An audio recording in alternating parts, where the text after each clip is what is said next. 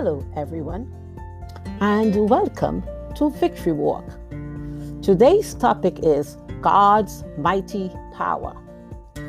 Each one of you will put to flight 1,000 of the enemy, for the Lord your God fights for you just as he has promised. Joshua chapter 23, verse 10. In days of old, it was the custom to have conversations with your family before you die. Fathers used this time to pass on wisdom to the members of their families.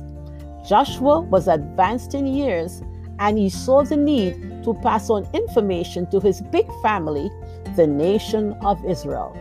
Moses took them through the Red Sea, and Joshua took them over the Jordan. Joshua was aware that there was more work to be done.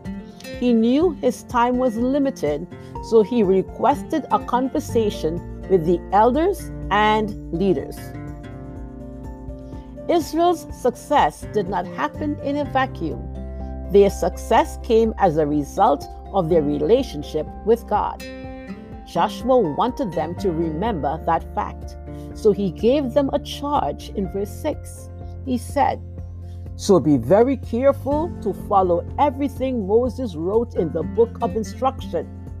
Do not deviate from it, turning either to the right or to the left." God gave Joshua that same charge, and he lived by it. Joshua understood that his success came from paying attention to God's command. When they walk in obedience to that charge, they will have spiritual power to defeat their enemies.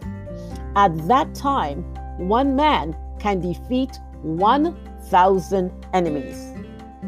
This victory was not a result of physical might or power. Instead, it was a victory because God was with them. God gave that promise when Moses was alive. God said, "I will send my terror ahead of you and create panic among all the people whose land you invade. I will make all your enemies turn and run."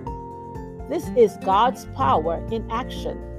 His power is connected to his charge.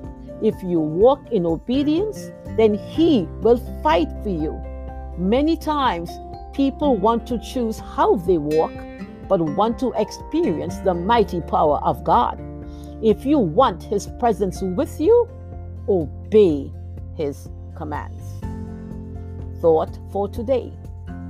Friend, if you want God to fight for you, obey him. This is Claudette, reminding you to walk in faith and victory.